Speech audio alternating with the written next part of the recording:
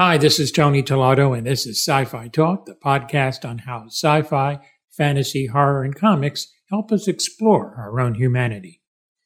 My Christmas Eve honoring of some of the composers I've had the pleasure to talk to continues with Chris Lennertz, who scored Supernatural, Revolution, and more. Coming up, Chris Lennertz. It's always great to talk to Chris Lennertz, who's a composer on both Revolution and also Supernatural. We spoke the weekend before his hit movie Identity Thief came out about that particular score. So let's go to my conversation now with Chris Lennertz, once again back on Sci-Fi Talk. At the time I hadn't seen Revolution, but obviously since then I have, and hey, I like it. I like it. It has grown on me, and I think it's time to give it a chance and really give it everything it deserves. It's a good show. Yeah, I think they're going in the right direction. I think I wasn't sure from the beginning whether they were heading more in the sci-fi direction, which I don't think had as much legs as the actual direction of warring factions and now that there's Monroe's got some power, but the other there's like a bunch of different parts of the U.S. which have sort of formed their own countries and stuff. So it's going to get into real kind of interesting civil war kind of thing, which would be sweet. The thing about, bringing a series back after a break, but the thing is that sci-fi has been doing that for years, so there's really no reason why that can't work on a network show, too. That's really, I think, why they've done it, too, is that the guy who's now running NBC used to run Showtime. Oh, there you go. So he really, he's a real big believer in the idea of doing, 10 or 12 episodes, then stopping, then doing another 10 or 12, and if you do it that way, it actually allows first of all, you don't have to worry about repeats or anything, and allows your audience to kind of stay connected. Yeah. It also allows you to sort of do, big chunks of story that way, which I think is good. Well, I've certainly done my part in running videos from the show. I even have the coming back trailer, and actually had a nice link for the entire pilot. They were going to re-show it with commentary, and I had that up there too, which was interesting. Oh, that was fun. Did you watch it? It was pretty cool. Yeah, it was. John and Eric. Yeah. Yeah, those guys were super cool. Yeah. Nice that they thought to mention me, which was great. Yeah, dynamite cast too. It's a lot of fun to watch these guys. Yeah. And anything with Elizabeth Mitchell, I'll watch. She's great. Yeah, Elizabeth Mitchell and Esposito, man, those guys both just are amazing. I'll tell you, Giancarlo always brings it. He really does. Yeah, he's one of the best guys on TV by far. And you have a movie coming out this weekend, Identity Thief. I do have a movie that's very different from Revolution. Yes, very much. Very much.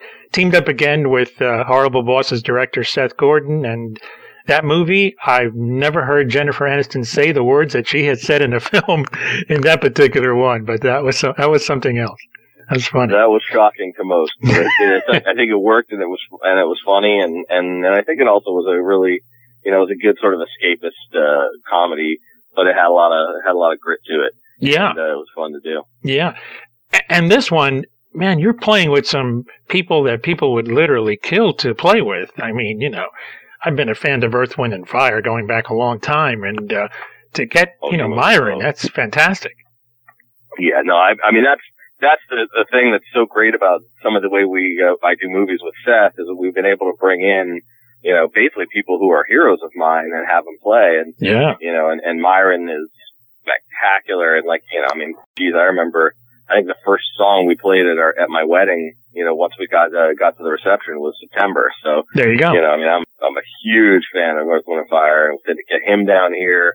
And then, and Chris Chaney is amazing and all that. Yeah, it was such a great experience. And then we got to mention, Jane's Addiction bass player, Chris Chaney, of course. That's another person. No, he's ridiculous. And really, the funny thing is, he plays in all these rock bands. I know besides Jane's, he plays with a band called Camp Freddy, where he's, I know he's playing with Dave Navarro over there and, a bunch of folks. But at the same time, he can play upright bass and jazz and funk bass and nice. Hip hop and everything. He can play anything. And he's one of the most talented guys I've ever met. He's really phenomenal and one of the nicest. Because of the players you have involved, did you do that kind of go all over the place musically? It definitely had a range, which is why we had to put this particular group together. One of the things that Seth said at the very beginning was, he wanted to have this contemporary rock feel, but it also had to somewhat showcase where they were in the country, which was mostly in the South, coming from, they're on this road trip from Florida to Denver. So you had a lot of stuff. They're going through Georgia and Alabama, and it's just such a, it's definitely a twangy, gritty Southern element to it. Mm-hmm. And then at the same time, we sort of discovered early on with one of my first sketches for Seth that he really liked the idea of portraying Melissa's character, Diana, as super sassy, because she really sort of runs the show. She sort of pushes Bateman around. And one of the things we thought was, well, when it comes to sort of a sassy female sound, I don't think anybody did it better than Motown. Yeah. So a lot of our groove and a lot of our sort of feel for what Diana's character's doing when she's putting Bateman through the ringer, at that point we kind of have a little bit of an updated Motown sound, which of course Myron was great with, and easily just jumped right into that. Cool. And speaking of a bluesy sound, you guys have some incredible harmonica players on this soundtrack, man. We have two who are amazing, and one is much more of a blues harp player, specialist, and that's Jimmy Wood. Yeah. Jimmy's played, he plays with the Blues Brothers all the time, but he's played with Springsteen. He's amazing. And then at the same time, we've got, pretty much probably the world's greatest living harmonica player, in Tommy Morgan. Yeah. Who, besides doing, all the harmonica for the Beach Boys on Pet Sounds and doing, bass with Sanford and Son for Quincy Jones. Every time you hear a bass harmonica, it's pretty much guaranteed to be Tommy. Luckily, he's still playing, and we were able to get him in here. And, he played a lot of the low, gritty harmonica that goes with Robert Patrick's character, who's sort of the big villain in the movie. And cool. Robert Patrick, the foil from T2. Yes, he's amazing in this too. He's just such a great, gritty bounty hunter kind of guy. I think he actually has a little bit of a flair for comedy too. I think because of oh yeah, he can deliver a line to really get a laugh too. He's great. Yeah, absolutely. No, that's great. Great addition to the cast. I didn't realize he was in it, but that's awesome. That's going to be great. She has been on an incredible streak, since Mike and Molly, really, and then Bridesmaids, and now this looks like another one for her. She's just amazing. Yeah. Well, she steals the show in this, and Bateman, of course, is and no one notices how hard his job is because he makes it look effortless, but he's, the best straight man there is. And then you've got Melissa. She's really fearless in the way all of the, all the great comic actors, I think, of my life, whenever I've seen someone who really just brings it and is not afraid to just do anything for that laugh, and when you think about that, you think about, John Belushi, John Candy, and of course, Bill Murray, and all these guys, and I think she is finally this woman comedienne who is really just willing to just bring it, and she certainly does in this movie. But the thing that nobody's gonna, realize, I was at the premiere on Monday night, and no one was expecting it, but at the end of the movie, there's a scene that's a fully emotional scene where you really get inside her character, and it'll knock people's socks off because the actual emotional delivery is so spot on and so really, really just tasteful and amazing that I think people are going to come away from this movie thinking, really realizing how much more range she has than anyone's ever explored before. Wow, cool. Interesting. That sounds really cool.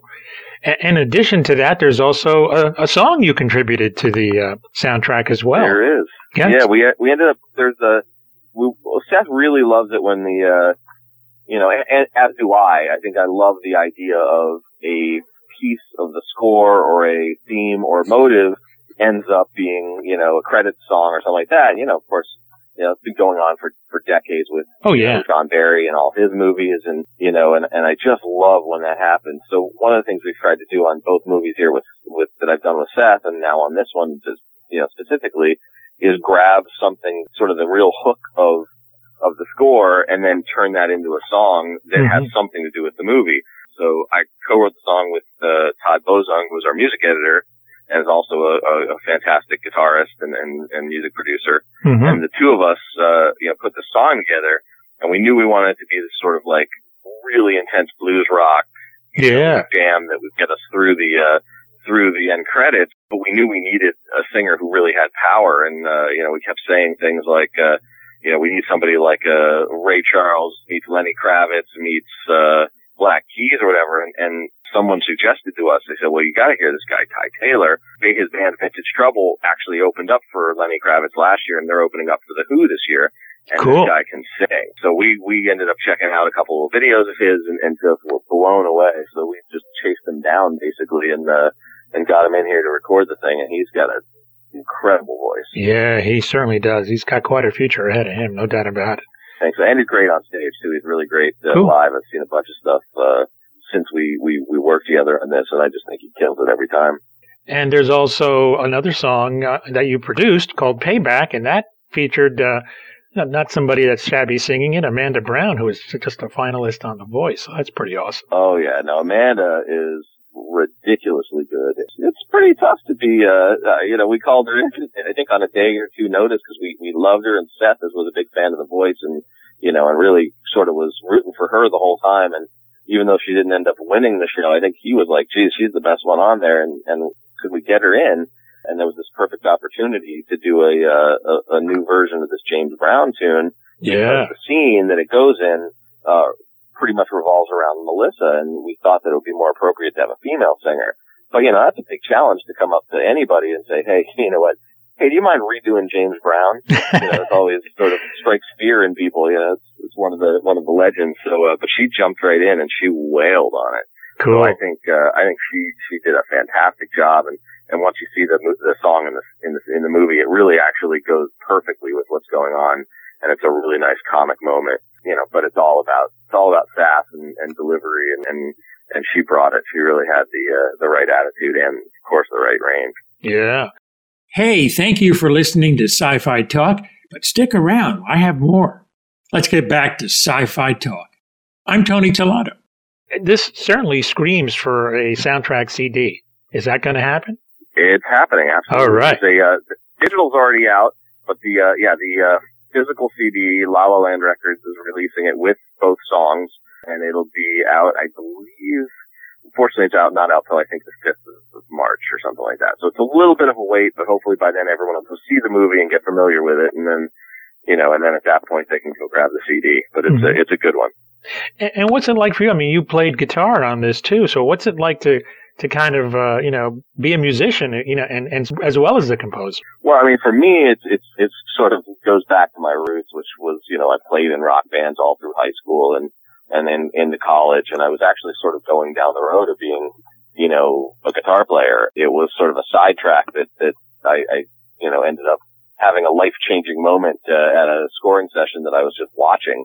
And at that point, I sort of switched gears and went into the writing part of it. But it's nice here to be able to get back to actually doing some playing. And I'm really, one of the reasons I love music for movies and TV is that you can do orchestra one day and, bunch of guitars the next, and it all makes sense, and it keeps things fun and interesting, and you don't have to sort of pick one style, which I like. Yeah, yeah. I guess as far as Revolution, the jury is still kind of out as to when if you guys will come back for season 2 at this point. Yeah, I would say they would. Obviously the ratings were great in the fall. If they stay the same, I would assume that we would be back because we're doing pretty well for NBC, and I think all the fans are really enjoying it. So my guess is if we're coming back, I think the 25th of March as far as airing the second half of season 1. Mm-hmm. And I would say if we have a strong showing, hopefully we'll hear by late spring that we're coming back. I hope to, because, just being able to work for Eric Kripke again is a joy, and he's one of my oldest friends. And then on this one, specifically working on anything that JJ has to do with is just, it's a pleasure because he's sort of the king of what's going on in terms of sci-fi and just the love of filmmaking and series making and all that stuff. So I will happily stay involved as long as they'll have me. He's got the Midas touch, I'll tell you. Everything he touches. Oh. So it's amazing. I can't wait to see what he does with Star Wars, Oh, that's going to be amazing. I'll tell you, they showed a 10-minute preview for Star Trek before The Hobbit and in IMAX, and it was it takes leaps and bounds past the first film. It was amazing. Oh, great. Yeah, no, I actually haven't seen that. I can't wait to see it, but I'm excited to see the movie, of course. Oh, yeah. So, and you're watching it and you're watching the characters and you go, I turn to my wife, I go, my God, the characters are closer to the original in this one more than the first one. They're all saying the right things. It's amazing. Oh, that's cool. Yeah, it's going to be a lot of fun. It's going to be a huge, huge movie. Yeah, I can't wait to see it. I can't wait to hear the music too. I'm sure Michael did something amazing. Maybe you can put in a good word to score the new Star Wars film movie. I would assume Michael's got that one locked up. Yeah, probably. As well he should. As long as everyone keeps using Williams' themes, which by the way, it's his birthday. I just saw that. Oh, how nice. Yeah, so I mean, there's a lot, it's as far as I'm concerned, the sound of Star Wars is John Williams, and hopefully that stays the same. But yeah, Michael will hopefully be the guy, and I'm sure he'll knock it out of the park. I'm excited what Disney's going to do with this because I think it's a great marriage, and I'm looking forward to what they'll do. It's going to be really interesting. Yeah, well, I mean, the one thing that Disney's done really well in the last couple of years, they've bought really smart properties. Yeah. For them, but they've also let the people that run those things run them the right way. Yeah. In terms of John Lasseter over at Pixar, and they've really let Marvel do their thing without micromanaging, and I think that's the smart way to do it because it's kept all of those coming out with such quality and such strength, Yeah, and actually Kathleen Kennedy running Lucasfilm is a great. Yeah, that should be great. I mean, you can't really do much better than that. So I think it's a good fit. I think it's a great plan. Yeah. Are you going to be doing more comedy coming up? And anything further in that area? Well, I mean, there's a little bit of comedy to it, but the next two movies that I've got coming out, both of which are actually done already. One's coming out in, I believe, end of April, called Thanks for Sharing, which is a Lionsgate movie. It's really great. They call it a dramedy because there's quite a bit of comedy in it, but it's really pretty serious.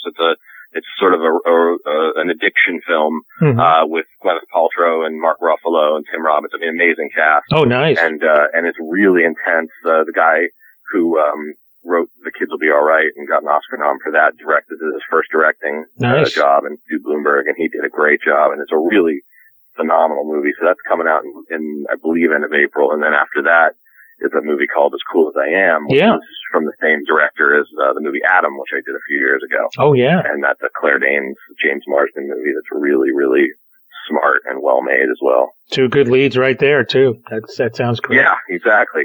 Homeland's not so shabby either. No, not at all. Not at all. So, I got some really neat stuff coming up. So yeah, I don't have any big comedies coming up, but like I said, I love it when I go from a comedy to a drama to an action thing, and that keeps it all fun and interesting. So, and the show that never stops, thankfully, Supernatural. Any word on what's? No, and I don't think it's stopping this year. No, I don't think it is. I don't think so. I think we're going to keep rolling on it. You know what? And the funny thing about it, and the great thing about it, first of all, our fans are the best, and they've been with us the whole time, and they're very loyal. And I think Sam and Dean are great, and they've just gotten even better as the years have gone on. Oh yeah. But the cool thing is they moved us to Wednesdays after Arrow. And it's a perfect spot. Our ratings have actually gone up. Yeah, Yeah, so I'm glad people are sticking with us. And I think, it's really it's a cool show because it sort of has the proper blend between the sort of occult fantasy stuff and just the comedy and drama of two brothers. And I think just when you think it's getting too deep, too dark, there's some comedy. And just when it's getting, to comedy, there comes some really great scares, and I think it's a really good line that they've been walking for quite a while, but I'm happy to still be there. You said it. If they took away the supernatural elements, no pun intended, it would literally be like a brother road comedy or a brother road movie. Or a series. Yeah, exactly. It would almost be like, it'd almost be like a sitcom. Yeah. But that's great because you get both in one show, and and the other thing that everyone's been, quite honestly, so many people except the fans have ignored on that show is that Sam and Dean are great. Yes. Sam's a good sort of straight foil, but Dean is in my opinion, Dean is almost like a Bruce Willis kind of character, where he can be the tough guy, he can handle all of the action or any of that stuff, but his comic timing is spectacular. Yeah, and, he really does, he'll throw out one-liners at the best of them, and I hope whenever they do decide to move on past the show, I hope both of those guys get some good opportunities because I think they're vastly underrated. Oh, yeah, I agree. Oh, no doubt about it. Hey, it's always been a pleasure to talk to you, and it is again. It's really happy that I think Identity Thief is, especially with the bad storms here in the East, I think people will go to the movies, so I think it's a good time for it. If they can get to the movies, I hope they go see it, yeah. That's true. I know. It's starting to come down. I have a lot of my family is in Boston, and I know they're going to get buried, but if they can dig their way out by Sunday, they'll go see it. Because, I grew up back there, so I sort of miss that. There's that awesome, that sort of feeling like as long as nothing's in danger, it's kind of nice to be able to just sort of say, okay, well, we can't really go anywhere anyway. We might as well just, that's when I used to throw on like the Godfather trilogy. And, yeah. Kind of a requisite for the, for the winter, it's the only time you can really do it. Absolutely. Because in the summer it's too nice and you don't get enough of it, so you take advantage of it and you're outside. But in the winter, yeah, exactly. We're camped in. Excellent, man. Well, good. Well, it's a pleasure talking to you. Always. And I don't know. I'm going to try to go back to Comic-Con this year because it was a lot of fun last year. So yeah, me too. Cool. Me too. I had a great time also. I was exhausted when it was over, but it was. Yeah, me too. But oh man, did I meet a lot of people? It was so cool. It was great. Yeah, it was certainly not a vacation. I needed a vacation after it. Yeah, I agree. It's too crazy. There's always something happening, and you guys are like going from panel to panel practically. So it's yeah, exactly. It's nuts. All right, man. You take care, and I'm sure we'll be talking quite soon. Excellent. Thanks for your help. Anytime, man. All right. Bye bye. Bye bye. Special thanks to Costa Communications. Look for the soundtrack CD for Identity Thief, one of the big comedy hits of 2013, and I'm sure a few months down the road, the DVD will be available as well. Till next time, this is Tony Tolato. Thanks so much for listening.